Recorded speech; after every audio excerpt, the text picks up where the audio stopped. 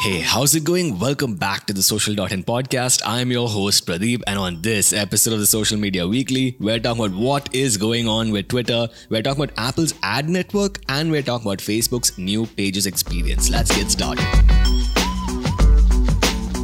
So for our first story, we're talking about Google ditching similar audience in Google Ads. Now, this is a hardcore digital marketing story, but basically starting from 2023 May, Google is going to be stopping similar audiences inside of Google Ads. If you didn't know, Google will automatically suggest similar audiences based on your current audiences that you can now go ahead and sell your products to. Google is not leaving advertisers high and dry though. They're rolling out a new feature called optimized targeting and audience expansion, which seem to be the exact same thing, although they don't use third-party cookies, which Google currently hates. Also, apparently you should still continue to use Google customer match lists.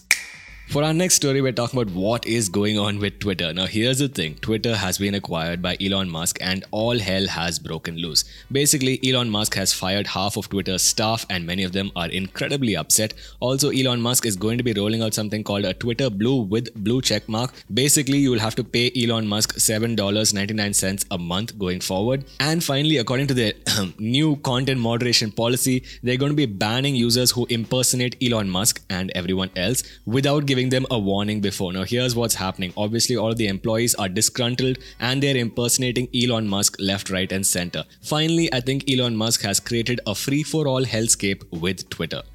For our next story, we're talking about Apple's ad network. Now, here's the thing. Apple has basically crippled every other advertising business and has made fun of their business models. Now they're starting their own ad network. Apparently, starting 2023, you're going to see ads inside of Apple Maps. That's great. Also, you're going to be seeing ads inside of Apple's live TV streaming. Apple has a partnership with Major League Soccer in the US for the next 10 years. And you'll see ads inside of the dedicated package, inside of Apple TV Plus, and inside of the Apple TV free app.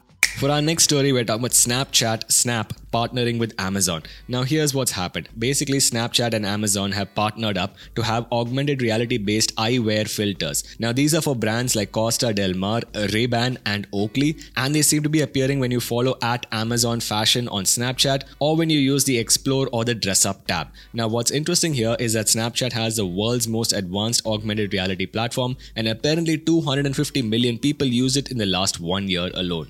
For our final story, we're talking about Facebook's new Pages experience. Now, it's nice to see the Zuck focusing on Facebook now and then. He's so busy with the metaverse, Anyway, apparently Facebook is rolling out a new Pages experience which will allow users to switch easier between their personal profile and their business profile, always the problem. And also they're rolling out a new feed wherein the users can see all of their business interactions and interact with it as their businesses. An interesting point to note here, Facebook, the big blue app under Meta platforms, is grossly undervalued.